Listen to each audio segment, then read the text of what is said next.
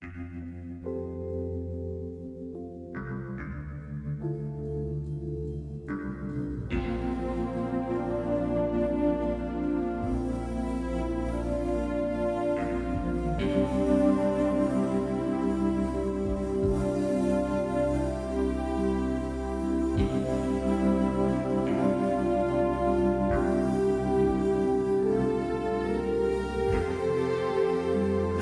and welcome to yet another episode of Lay Film. My name is Kevin, and I am one of the co-hosts of this podcast.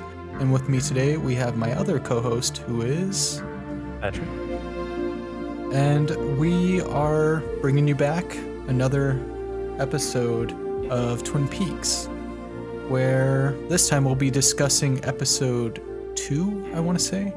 Episode 2 or 3. The numbering of this first season is strange. Hey, I'd say 3. That's what my little download says. This one is called Zen, or the Skill to Catch a Killer. And on the last episode, I can't remember what the final scene was of the previous episode. Wasn't it where Sarah is like looking down? Oh no. I have it in my notes right here actually. Oh no, we end with the scene of Jacoby listening to this tape of Laura, and he's like holding on to the other half of the heart-shaped necklace. Yes. He's and crying. It's sort of. Oh yeah, he's crying and like listening to it, like pining for some sort of like meaning or something like that. Yeah, and there's a zoom in on the most printed photo in Twin Peaks.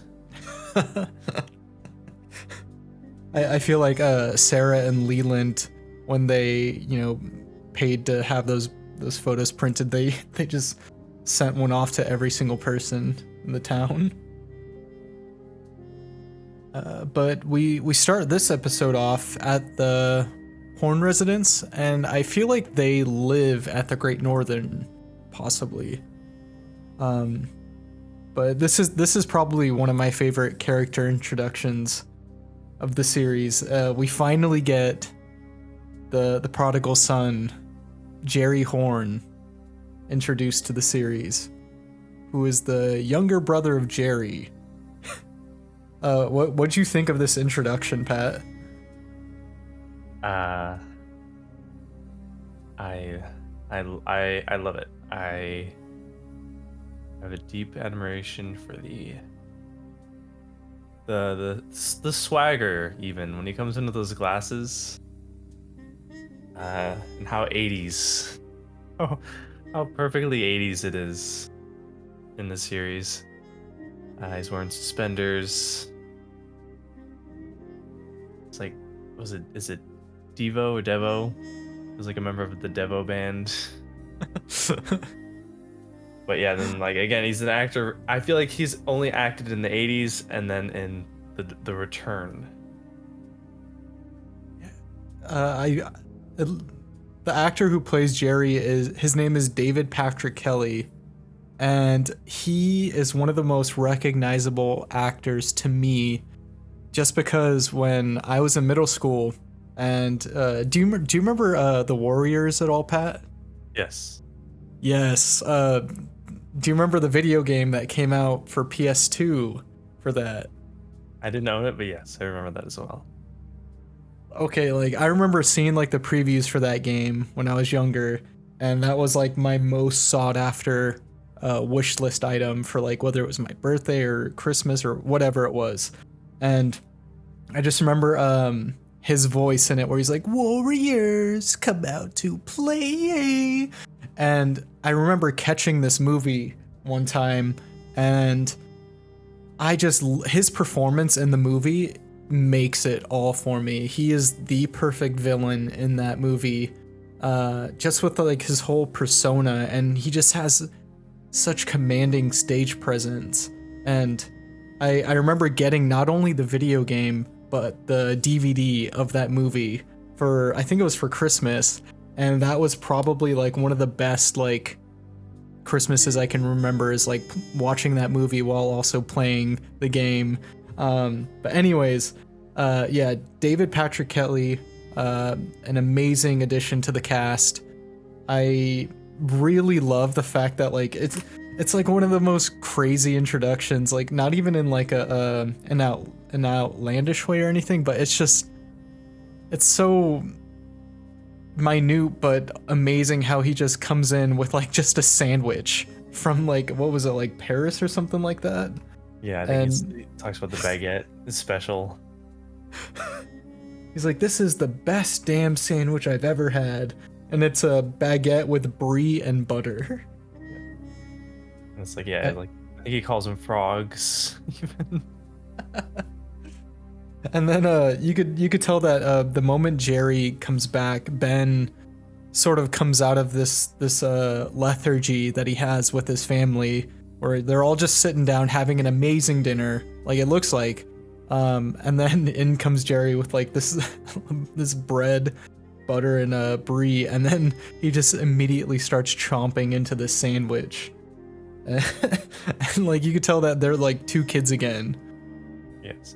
I love the brother energy, especially being a younger brother myself.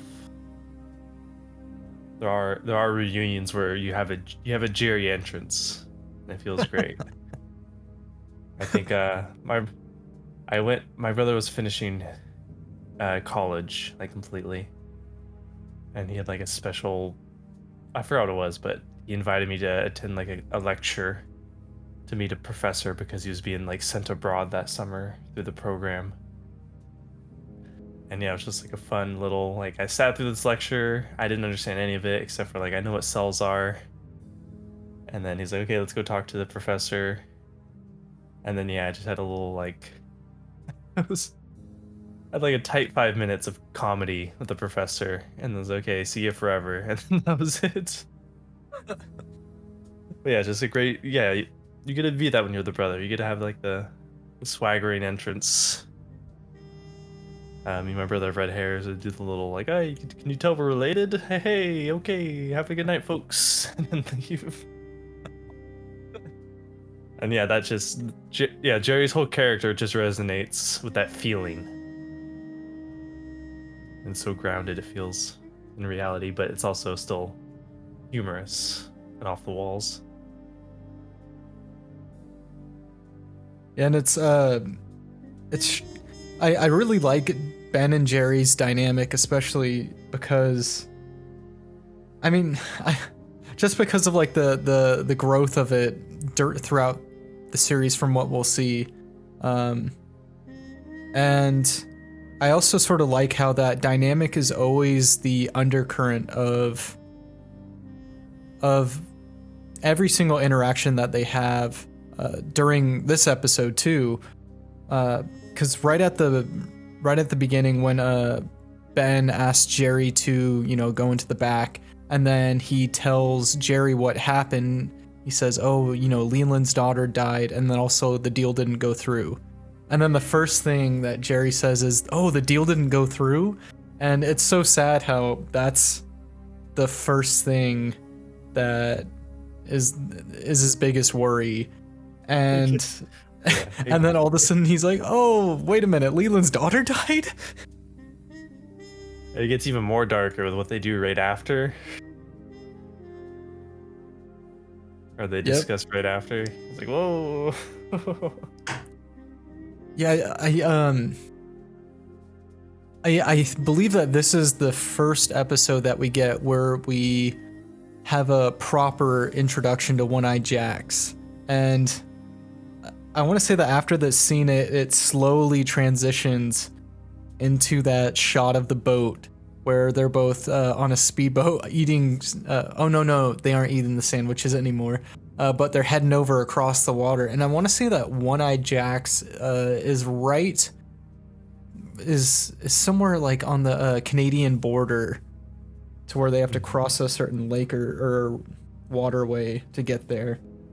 And this is also the first mention of the perfume counter. Yes. Because Jerry says, or no, Ben says that there's a new woman at One-Eyed Jacks who's fresh from the perfume counter. And oh god, it's so. I hate the way that he says that too. He says freshly scented. And it just adds like an even more ominous feel to it. Oh yeah. And then we transition to the Hayward residence, which, you know, once again, not much time has passed from the previous episode up to this one.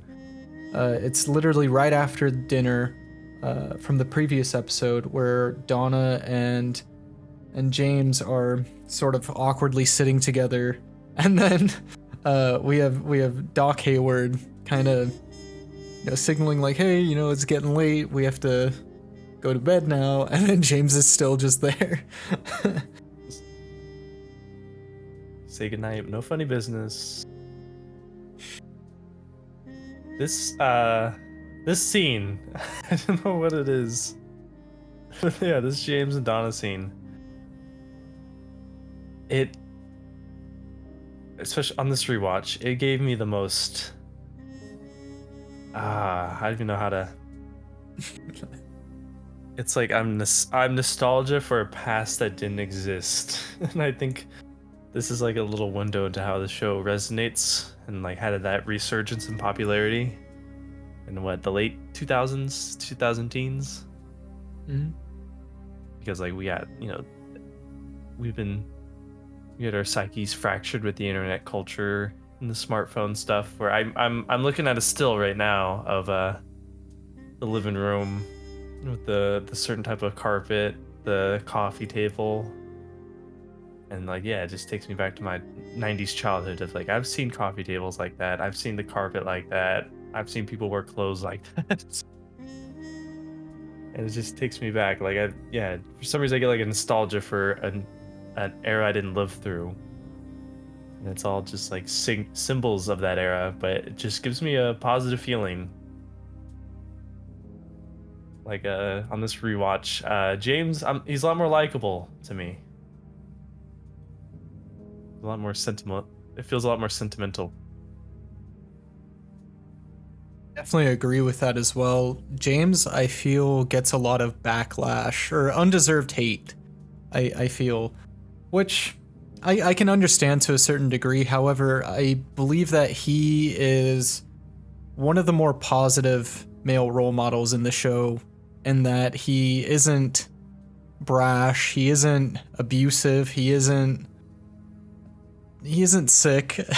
He's just somebody who's in touch with their emotions, who happens to have like some like this cheesy sort of loner persona. And what you were talking about with pining for this certain nostalgia that this scene encapsulates, I definitely agree with you on that as well, Pat, because watching these first 3 episodes has been so comforting for me. It just allows me to like transport back to a period of time which, you know, there were so many other issues going on during the time of the production and everything, but it just makes me yearn for those days where I was just a kid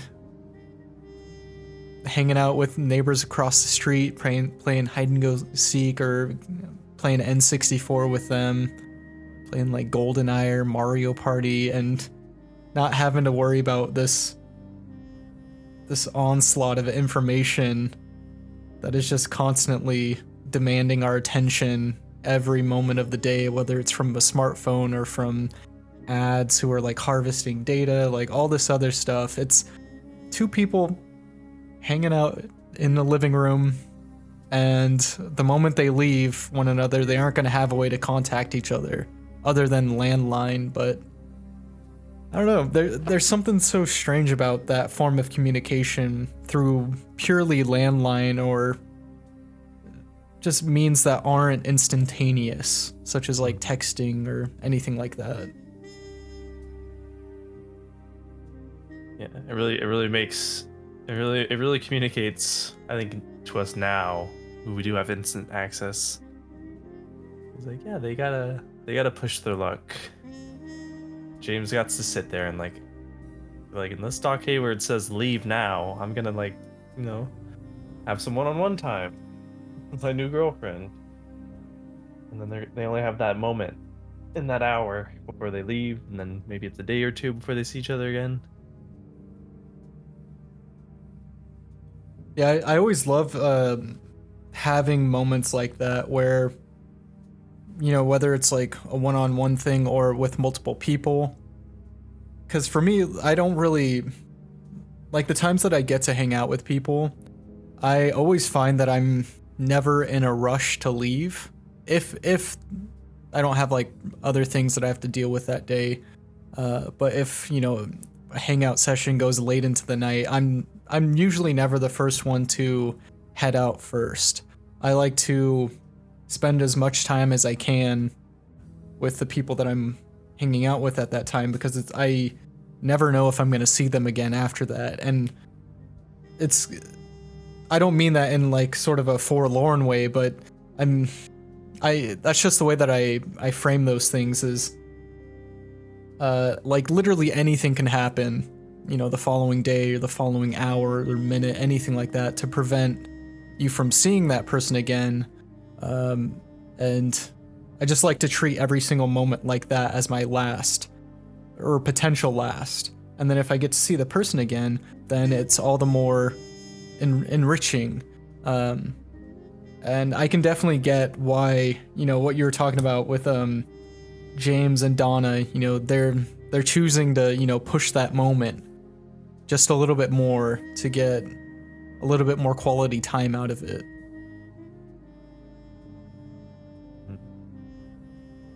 But after this scene, we end up going to One-Eyed Jack's finally. And we arrive. Yes, the long rumored One-Eyed Jack's. And we find out that the head of this place, or at least one of the heads of the place, is named Blackie.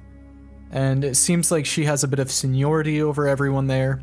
However, I don't know if this place is being ran by Jerry or Ben or any other people, but it kind of seems like a collective pool of people who, you know, put a lot of resources into this place to make it a thing.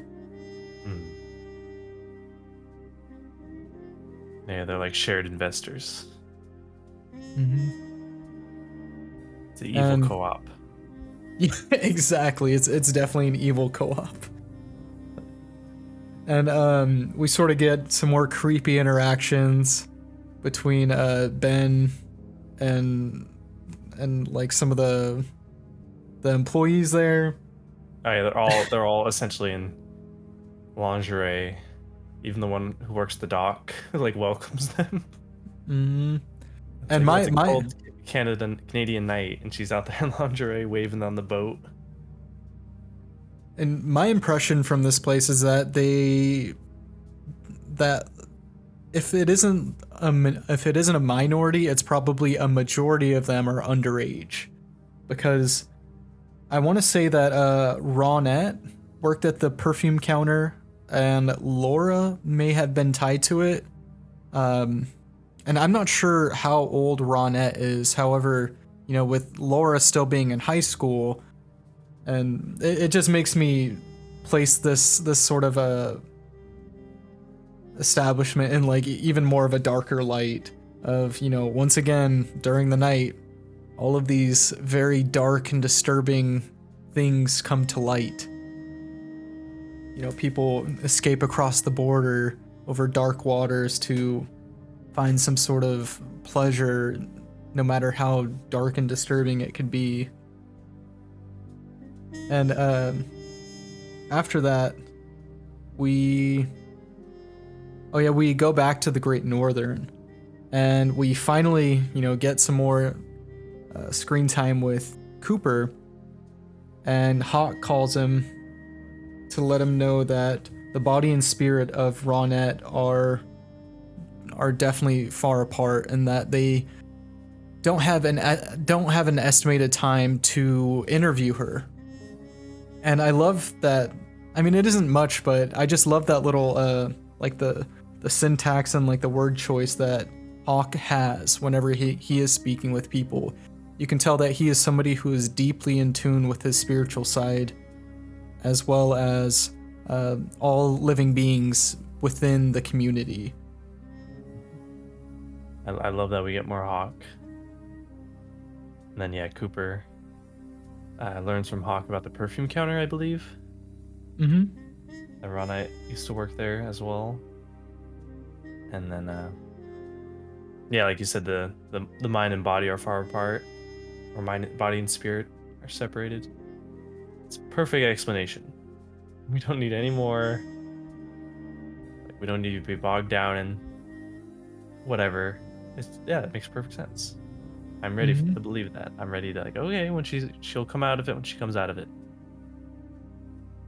Yeah, it's a very, yeah, I like that a lot too, just because they aren't pushing to, because I've seen in like other shows where you have somebody who is catatonic or somebody who is in like comatose or anything like that, and then they somehow come up with a method to wake them from their slumber or from their like mental hibernation in a way. But with this, they're just letting it play out. They aren't going to push anything. They're just going to let Ronette come to whenever she decides to, or not when she decides to, but when her body and spirit are in tune again. And I want to say at this time, after the phone call, the note gets slipped under the door, and inside of it, Cooper discovers that somebody wrote the words Jack with one eye.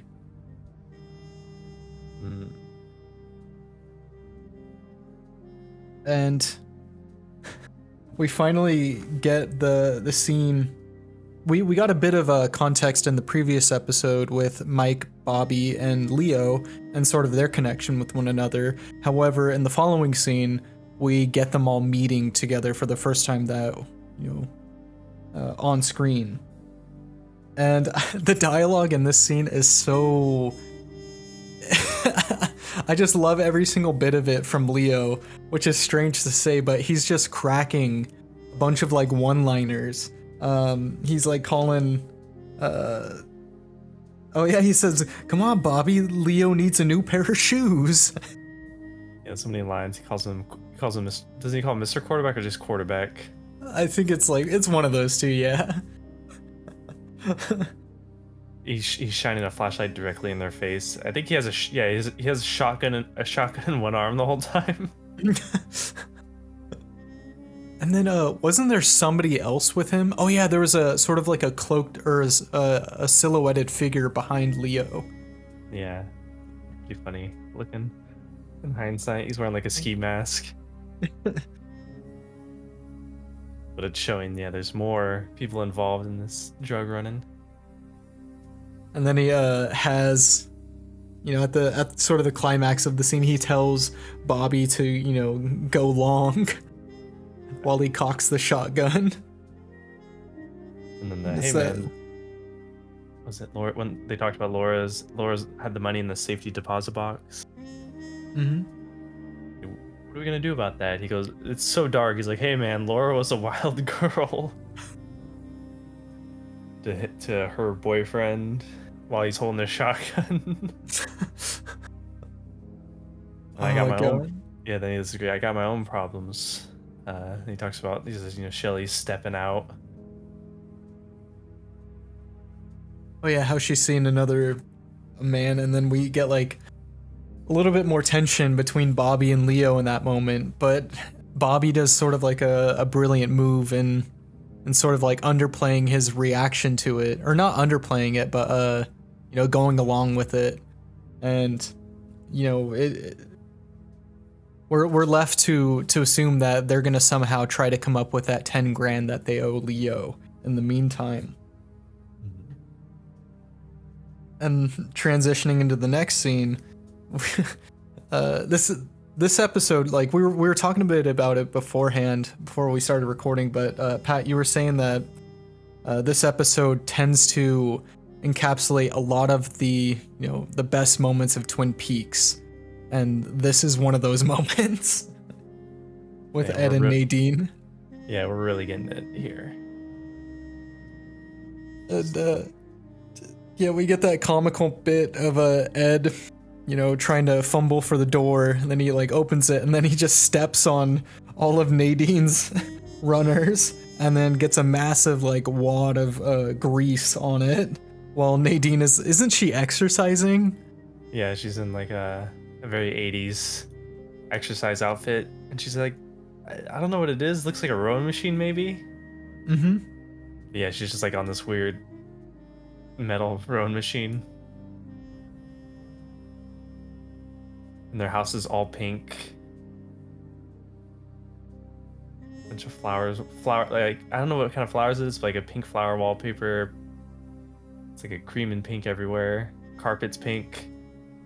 Couch is pink. A lot of pink. Yeah, you can sort of tell that Nadine is the one who does all of the designing. She's the one who is basically in charge of everything that makes up the interior of the home, while Ed sort of gets his garage or like his shop and everything like that. But they clearly have two split lives, and even just the way that Ed tries to like get in there, like he's just trying to be careful and everything, and then he just gets lambasted by Nadine for accidentally stepping on the runners that she has in the middle of the room with all of her cotton balls. And then we get a brief glimpse of her superhuman strength. Doesn't she like bend like one of the arms on the rowing machine? Yeah, she like bends the whole machine after doing the Ed, you make me sick.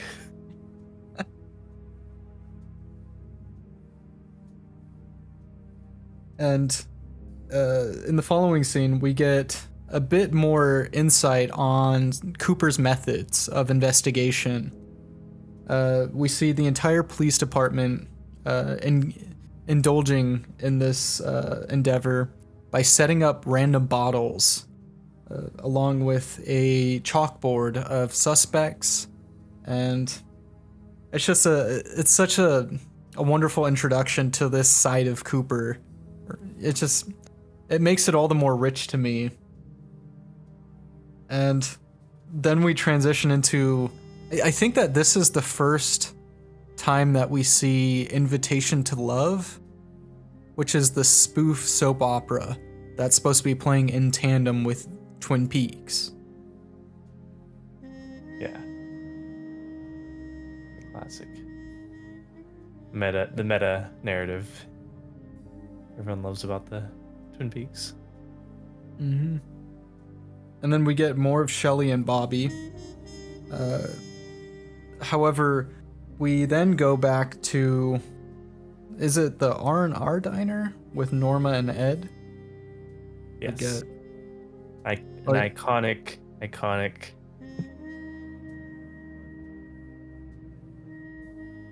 to think of the word. I have maybe it's because I've seen all the series, but anytime Ed and Norma are in the diner and he's on the counter, it just makes me warm in the stomach. Yeah. I definitely agree. They're probably one of the most healthy duos in the show.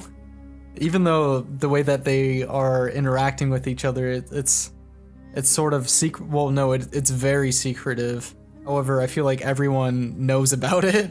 But yeah, they are definitely two of the more warmer people of the show. And I just love every bit of dialogue that they share with each other. They lightly tease each other. You can tell that they genuinely love one another. And every time they're together at the diner, especially, I get that. We won't get to it for 2 seasons, but season 3, just one of the best moments in the whole series. Mm-hmm. And I can't help but remember it every time they're in this environment, even when they're young and not young, but was it 25 years apart? Mm-hmm. Yeah, I just get the same feeling watching the scene between them as that scene. Yeah, it's such a sentimental feeling, especially like it makes me yearn for days where I of like visiting a loved one while they're working, and then you're just spending time there with them. And, after you've done whatever it is you've had to do for the day, and it's almost like a second home for Ed, a much more comfortable and inviting one for him, while Norma is just the constant there. And they just seem so at peace whenever they're together, as like you said, especially in that diner. I feel like that's what ultimately I find lacking in certain shows that I watch nowadays is that warmth. Like it's hard to put into even better words than that, but it's just comforting. And then we go back to the headquarters, the police headquarters, where they're setting up the bottles along with the chalkboard. And then we get a bit of a description or a disclaimer from Cooper to the rest of the crew about Tibet and how the Tibetan method came to him in a dream that he had 3 years ago. And it is a mind-body coordination that allows him to deduce any sort of investigation that he's going into, where he can deduct suspects, evidence, anything like that, purely through intuition. And, as he explains to, like, Lucy what they're doing, for her to, like, mark the names off the list and stuff. I just love every bit of dialogue that Lucy has, because you could tell that she is just wanting to do the best job that she can. However, she tends to hinder a lot of things in the progress. She's invested. It's like a magic trick they're all watching, where she's she's participating. She's excited.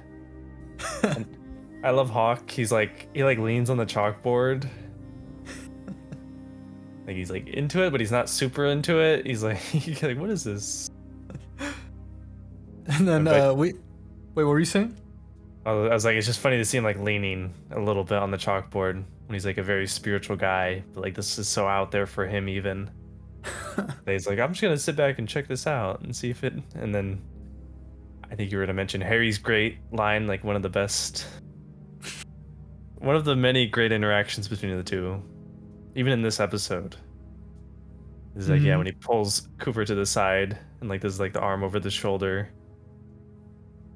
What is it? He says like, you're like, this really works, or like, so this came to you in a dream? Like, yes, tell me this. And he does like the big smile, like, yes, Harry.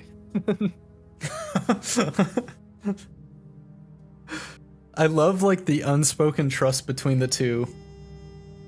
It just goes like, yes, Harry, and like a big smile, and then he just kind of like shakes his, like nods or shakes his coffee, and then just turns around and walks back. And then after that, we end up finding out from Truman that Jack with one eye is referring to the place One Eye Jack's, which has obviously been on his radar. Mm-hmm. And we eventually see Cooper knock one of the bottles down, or knock one of the bottles out, which is referring to Leo Johnson.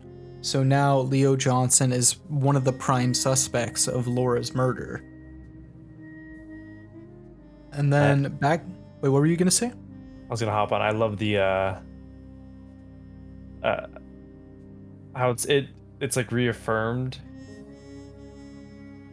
Like if you're watching closely, when they're going through the names, there's like certain names where it's like, no way, this person did it. And when Cooper throws, like it hits the trash bin. I think it's Johnny Horn. Oh yeah. Mm-hmm. Like Audrey's younger brother who has a disability of some kind, who was like distraught to a sad level. I remember that's one of those things that hit so hard. It's like him just hitting his head on the dollhouse that they used to play at or something. When he found out Laura was dead, like he can't communicate that. Like that hit so hard. And someone like, oh, Johnny Horn, and he throws it, and like the camera, it feels like a separate environment the rock lands in. Like it hits a trash bin. I don't even know where that is in relation to the bottle, but like just showing how far off it is. Mm-hmm. It's like, oh, it's like communicating. Like, oh, it's definitely not Johnny. But that gives it credence when it does hit. I'm like, oh, must like you genuinely believe, especially on the first viewing. I think I did. I was like, yeah, he has to be connected somehow. Mm-hmm. Just, yeah, I just wanted to point out the little subtle. No, that's such a brilliant sequence too, especially like when you were saying with the placement wherever the rock lands. And I want to say that with Jacoby, it almost hit one of the bottles, or if not with him, it was with one of the other people, where it knocks. Wait, what were you gonna say? It was Jacoby, like it hits the tree stump it's on, and the bottle falls off. Mm-hmm. And then Cooper makes a point of like, I think Lucy asks like, "Do I count that it hit?" It's like, Lucy, count that it hit, but it did not break, or something.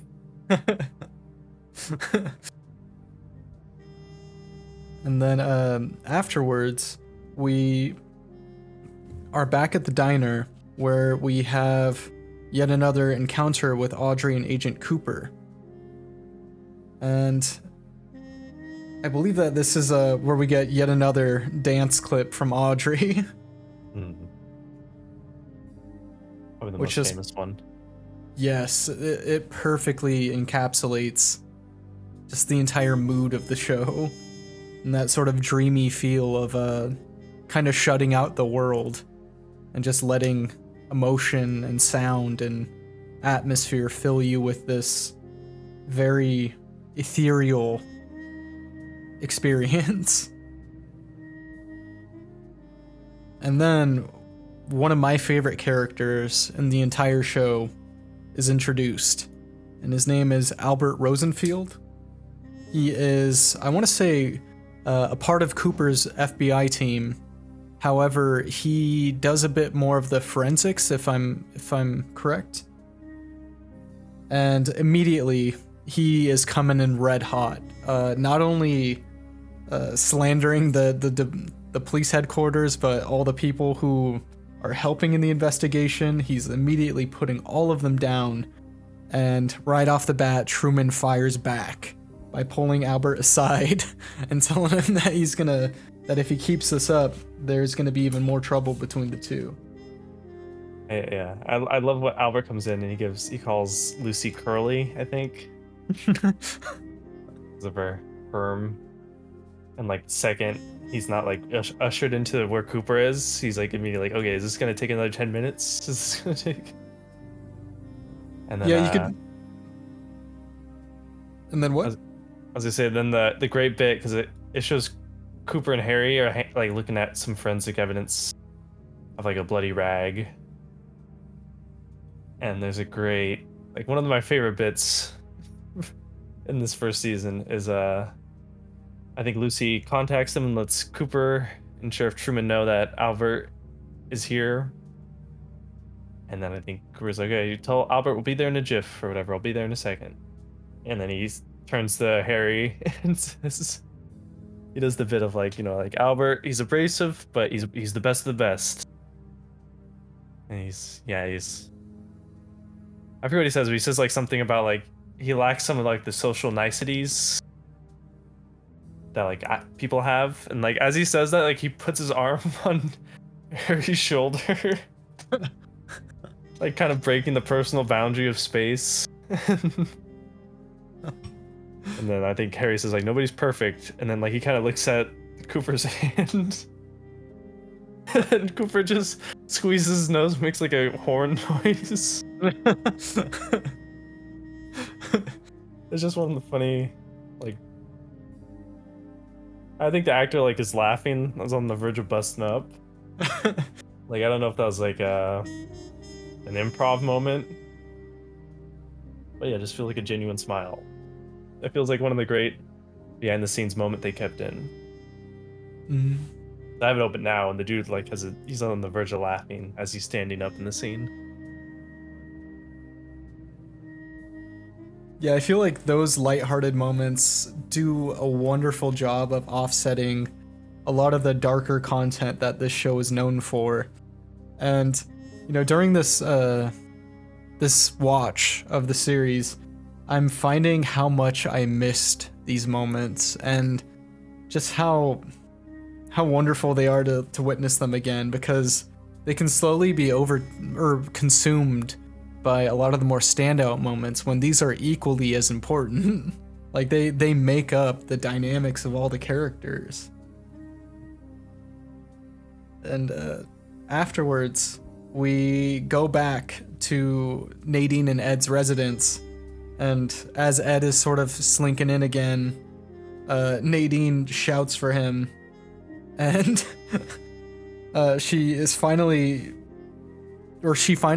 is proud of Ed and what he's done by giving her silent runners without him even meaning to, with the slab of grease that he got on them.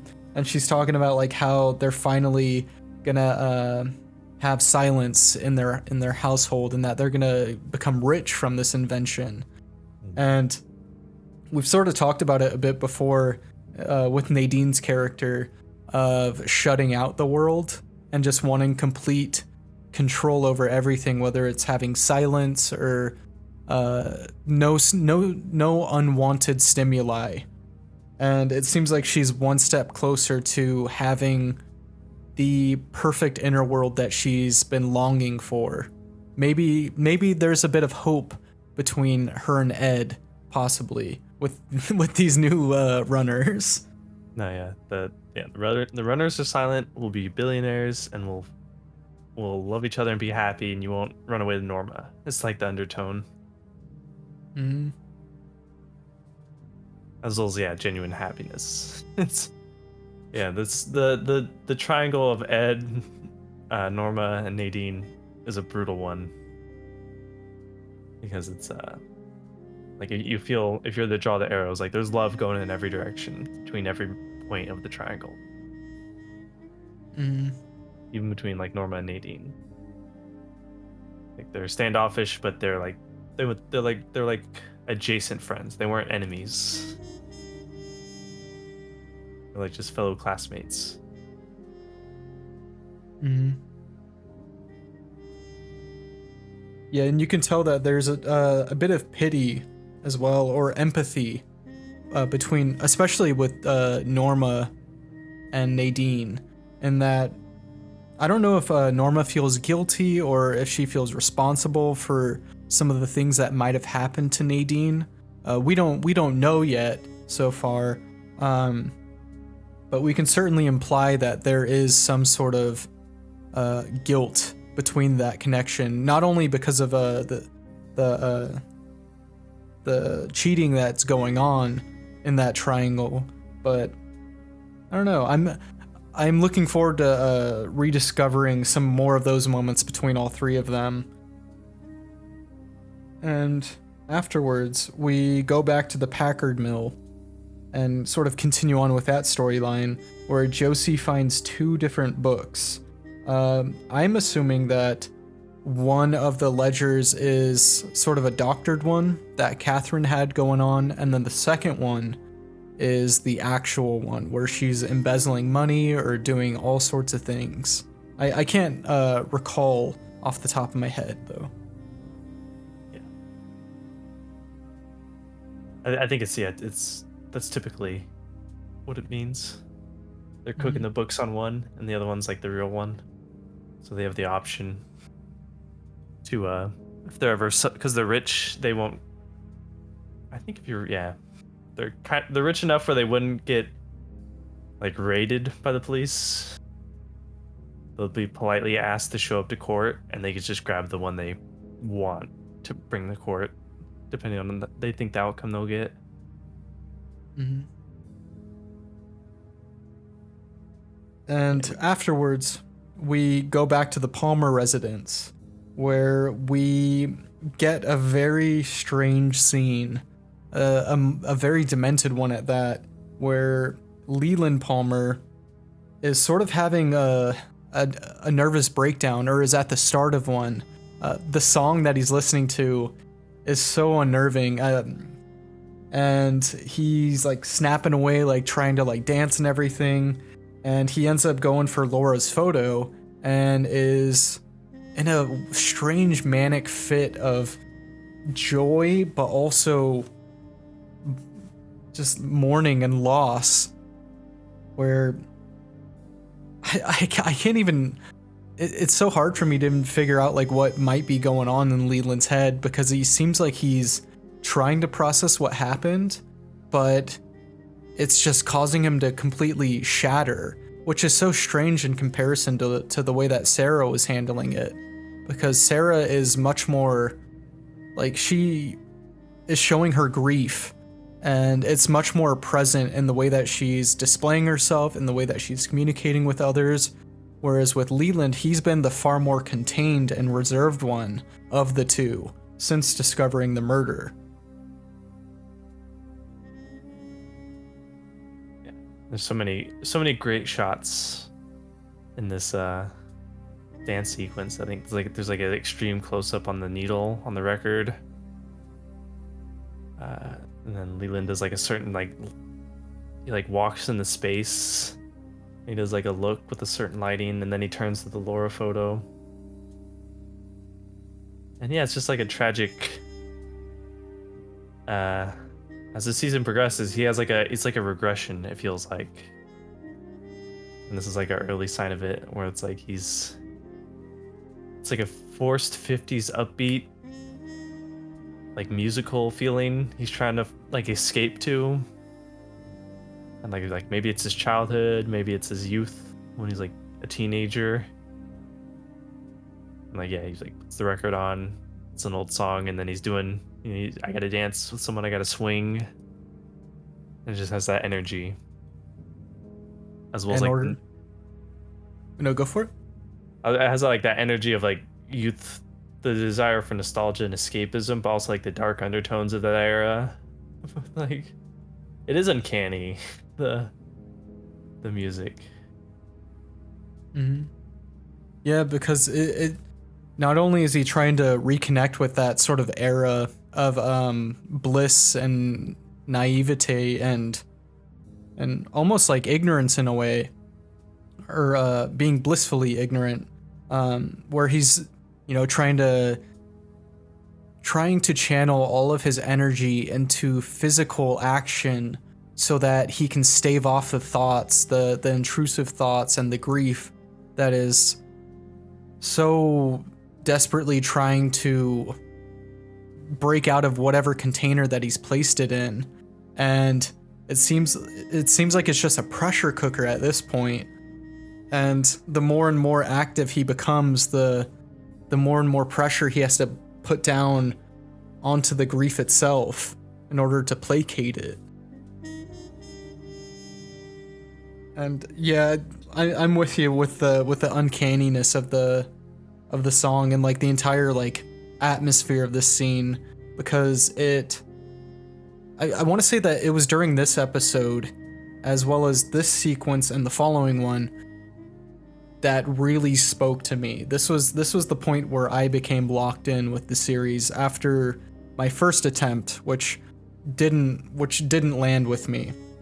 But on the second watch through, this is the moment where I was hooked. And once again, Leland becomes so frantic and frenetic that he ends up breaking the photo frame and cutting his hand, and Sarah comes in screaming her head off about what he's, questioning him, like, what are you doing? Like, what is going on in this household? And it seems like a tear has just opened a vacuum of trauma and grief inside of their home, and it's just consuming it's consumed Laura, but now it's starting to consume both Sarah and Leland and the entire town of Twin Peaks. But that's sort of the epicenter of where that tear has taken, or where that tear has opened.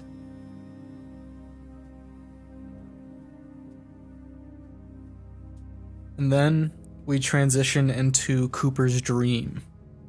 And this is definitely one of the more longer, abstract, surreal sequences that we've had so far.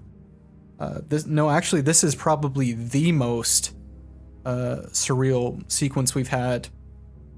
and we get a bit more insight into these dreams that come to Cooper, where they're sort of esoteric and cryptic in nature, in that they provide details, but in the form of puzzles. Yeah, I love this, like the first Red Room entry we do. And I think even in this, if you look at stills, like it's trying to think how to say this. They're not still finding their footing, but like there's certain changes that are still gonna happen as the show progresses. Like in the dream, the floor is like off, and then later on, it's like a different floor. The same floor, but it's like different. The black and whites are more contrasting. In this episode, there's some Art Deco imagery and like the lamps and the globe next to Cooper. But yeah, it's just like such a. This is if you can't. This is the hook, I feel like, for me too. Like the sequence was like the hook for me on the first watch attempt when I got to it. And then on this rewatch, it's like, oh, actually, there's a lot of hooks. There's a lot of, like, this episode. I know we've been saying, probably every episode, I think I've said it, but this is like the real hook for me in remembering that, like, oh yeah, there's like it introduces the more cryptic dream stuff.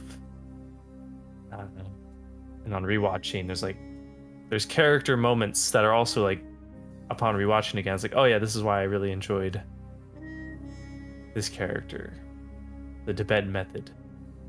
Like, I love that interaction between Cooper and all the sheriff party, and then Albert, and all the there's so many moments where it's like, oh, this is Leland's moment even. Like, it's hauntingly tragic, and like, oh yeah, this is why going forward Leland's more like this, and this is like the first hook of that. And then this dream sequence with the one-armed man and the use of phrases. And then Bob is more, he's not just a guy Laura's mom sees. Not Laura. No, yeah, Laura's mom sees. There's more things at play. They're talking about, you think I've gone insane, death bags, as Cooper's like dreaming. It's like fading in and out to them in abstract places, kinda. Like Mike's in a hospital. Bob, I don't know where he is. Looks like a workshop. And then we're in the Red Room. There's so many hooks. So much intrigue has arisen.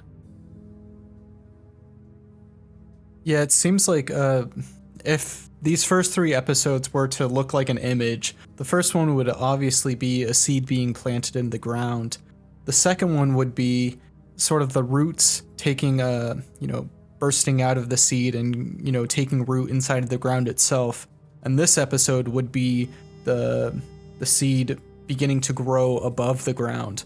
But not only above the ground, but in other sort of parallel realities. And to me, that is when I first saw this and it finally registered with me, it made me completely rethink how narratives and how storytelling can be told, especially in like a type of series like this, as well as on screen, because these places are very condensed. Like, especially with the Red Room, it's literally just one room, and that's a whole other parallel reality to the waking universe in Twin Peaks. And we get so much growth from all the characters, like you mentioned, Pat, and we get a lot more insight on a lot more of the cryptic side of this show. And it's sort of a melding of the dream world with the waking one. And seeing the Red Room, it's so influential to me, and it's so inspiring to see something like this take place, because not only do we get the fact that, they're speaking backwards, whereas Cooper is speaking forwards, showcasing the fact that he is still linked to the living world. Whether or not, the Red Room is like some sort of purgatory, if it's hell, if it's heaven, or if it's any other type of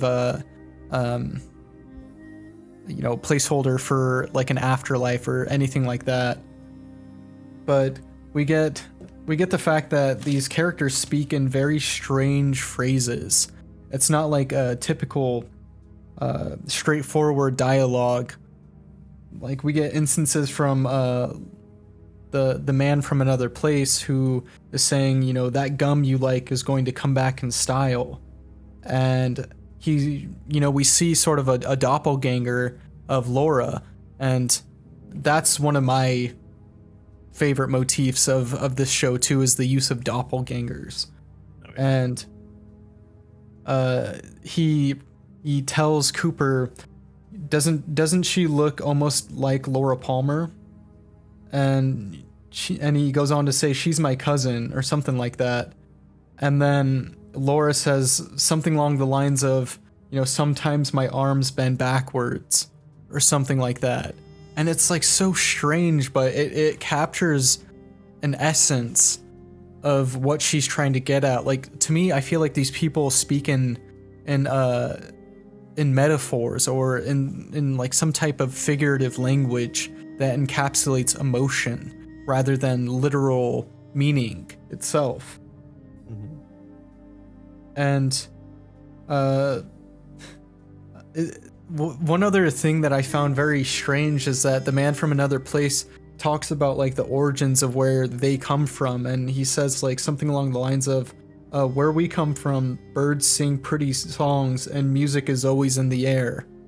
And like, this room is so detached from the natural world, and the music that's playing itself is, a bit more, it's a bit of the same music that we've had throughout the show itself, which sort of links this room to Twin Peaks in a even more surreal way, in that it's not, maybe it's just a place that you can access or find somewhere not too far off down the road in, mystery, or in the thick of the fog, or something like that. Like, it seems like there are much more ties, or there are fewer ties to this place than possibly imagined, or I don't know.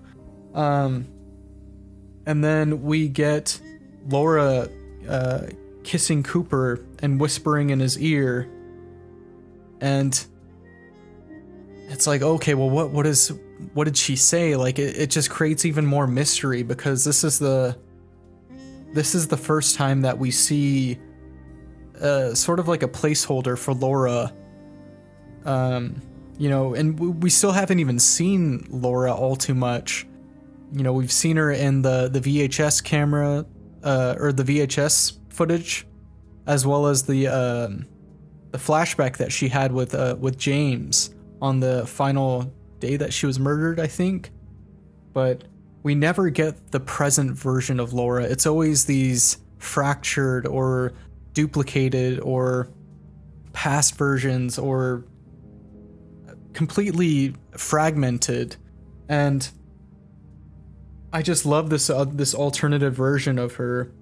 And it's like, okay, well, are there even more versions of her, or what? And then we finally come to from the dream, where Cooper immediately calls Harry and tells him about this dream that he had, especially involving Mike, where he's talking about, through the darkness of futures past, the magician longs to see one chance out between two worlds, fire walk with me. And he's talking about like how he lived above a convenience store, and how there was a tattoo on his arm that sort of signified evil, and in cutting it off, he fractured the bond that he had with Bob.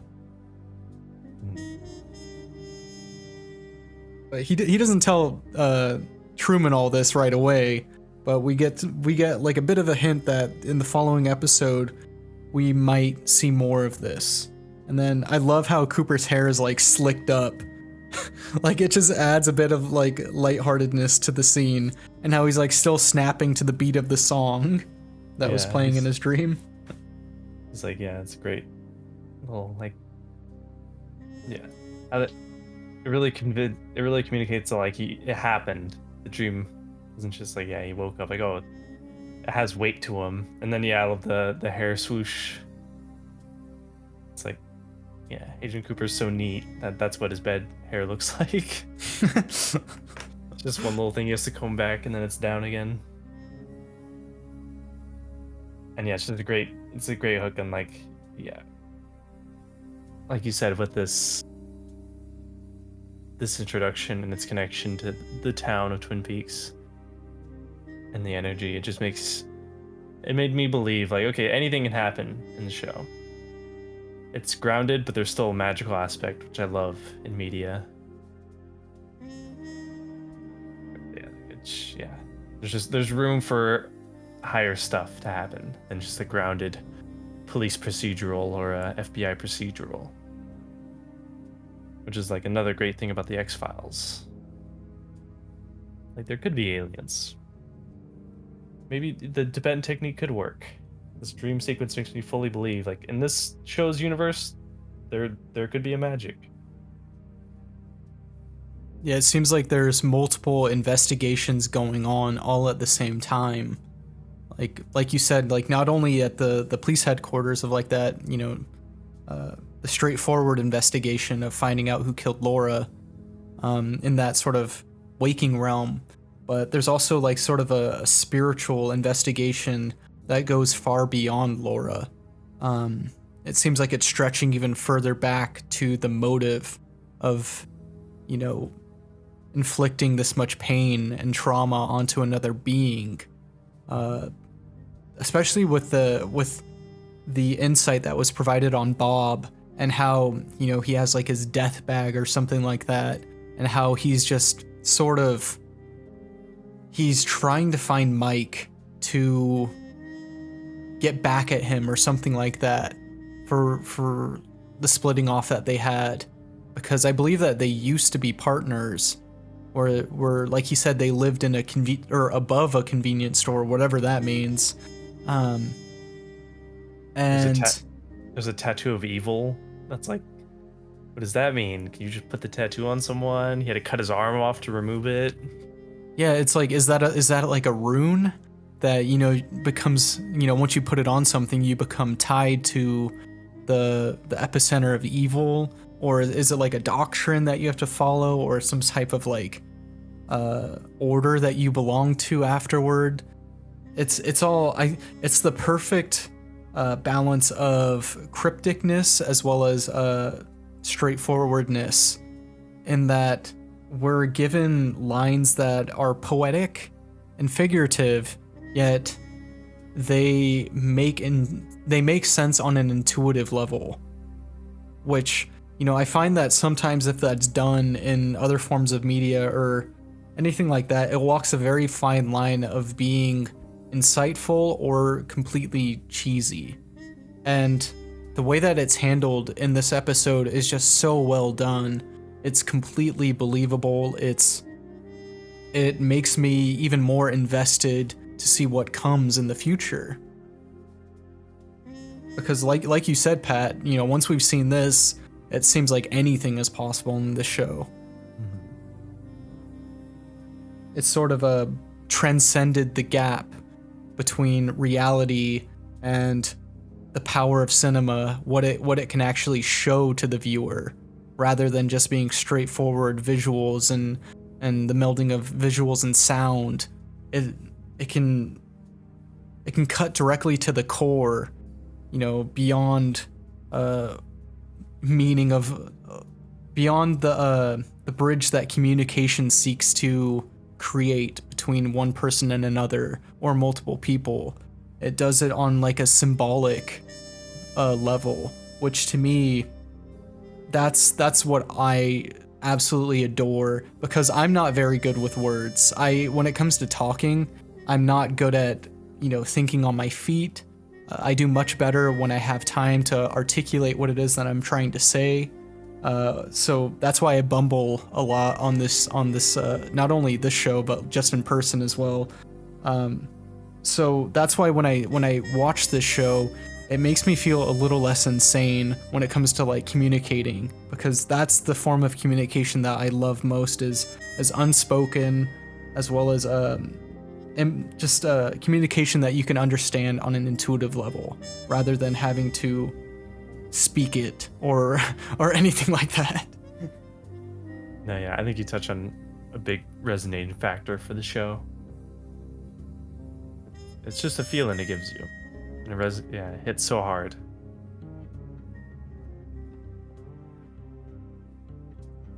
Yeah, other than that, like, do you have any closing thoughts, Pat? Closing thoughts. I don't know if we talked about this yet. I'm trying not to fall into that whole, the over-analyzing stuff. Mm-hmm. Of like, what is the pin on Cooper? What is the jewelry Laura's wearing? I'll still probably do it, but on the rewatches, like, I have a new appreciation. Or not new. I always had an appreciation for what you were just talking about, like how it resonates. And I think that's like the big thing I'm going to be doing going forward with the series, our rewatch. It's just talking about like how it succeeds and how it resonates, and just how perfect it is in resonating. But yeah, I don't know if we aired that stuff. Like, don't expect a deep dive on the floor tile significance or the statue. What's the famous Venus de Milo? Yeah, no, but I'm like, what are all the hooks from the show that people argue about endlessly? About like just the essence of like what the show is actually like going for, or or the or like the motifs that people always go back to. What the show's about? Like, when people try to like concretely say, here's what the whole show's about. Me, I feel like the entire show is about the birth of evil. Yeah. And the balance of, like, I mean, you could say that about like any type of thing, that there's always an imbalance in any form of story, or if there isn't an imbalance, there is balance that becomes imbalanced. And it's like, what do you do with that? Do you go back to the equilibrium of it being imbalanced versus balance or whatnot? But yeah, to me, this show is about the birth of evil and how the light of the world is always at odds with it. So yeah, like, I definitely get what you're saying in that, like, this, what you and I are doing is, it's not going to be like entirely grounded in that form of analyzing the show for like the meaning of like, oh, why was the fish in the percolator? Like, oh, does it send back to rainbow trout? Like, I've seen like there's like, if you go, here's why I'm right. Yeah, that stuff. Yeah. Like, I know that there's like a 4.5 hour long video on YouTube that talks about like rainbow trout from Twin Peaks and how like that's, anyways, we aren't going to be doing that. Like, no. Because there's so many other podcasts, YouTube video breakdowns, any written essays on this stuff that'll do a far better job of connecting the dots than I know I can. Pat probably could, but I cannot. So yeah, I'm definitely in the same boat as you, Pat. I'm much more going to be focusing on a lot of the meaning that is imbued with some of the smaller scenes that characters have with one another, as well as the symbolic nature of like the icons and the motifs that come up, and how they can be tied to not only like the world of Twin Peaks, but with the world of our own. Like, that's the stuff that I like getting into. Twin Peaks isn't a puzzle, it's a feeling. Mm-hmm. That's why the show resonates. I expect us to be talking about feelings and not the puzzle. Yes, I definitely think you hit that right on the head, Pat, especially because just the way that Lynch is as a director, all of his movies they like they're just all experiences. And I know that that sounds very lame or pretentious to hear, but it's absolutely true. I think that he is like, even just seeing like behind the scenes stuff with him and how he directs actors and stuff, he doesn't necessarily tell them literalness, like when it comes to like blocking or anything like that. And I feel like that's why I kind of resonate with the way that he directs people, because I tend to do that in my own work too, where it's in a much more figurative way of getting somebody to an emotional epicenter, you know, during the performance of like, oh, well, you know, imagine that you're going down this long, dark hallway and there's like something going on. And it's like you're trying to lead people to a feeling that you've had in order to enhance not only your own connection with that person, but with the rest of the world, even if everyone else is completely unaware of it. It's like, it's just all about interconnectedness of, you know, discovering that shared feeling.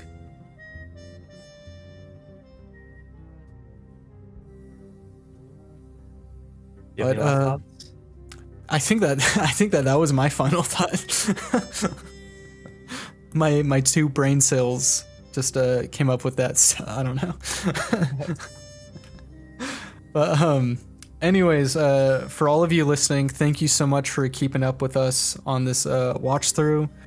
If you haven't already and you would like to, you can follow us on Instagram. Our handle is at @LayFilmPodcast.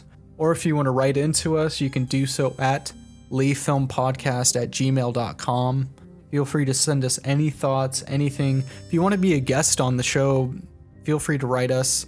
You know, we have not only the rest of this season, but we have season 2 and 3 to cover.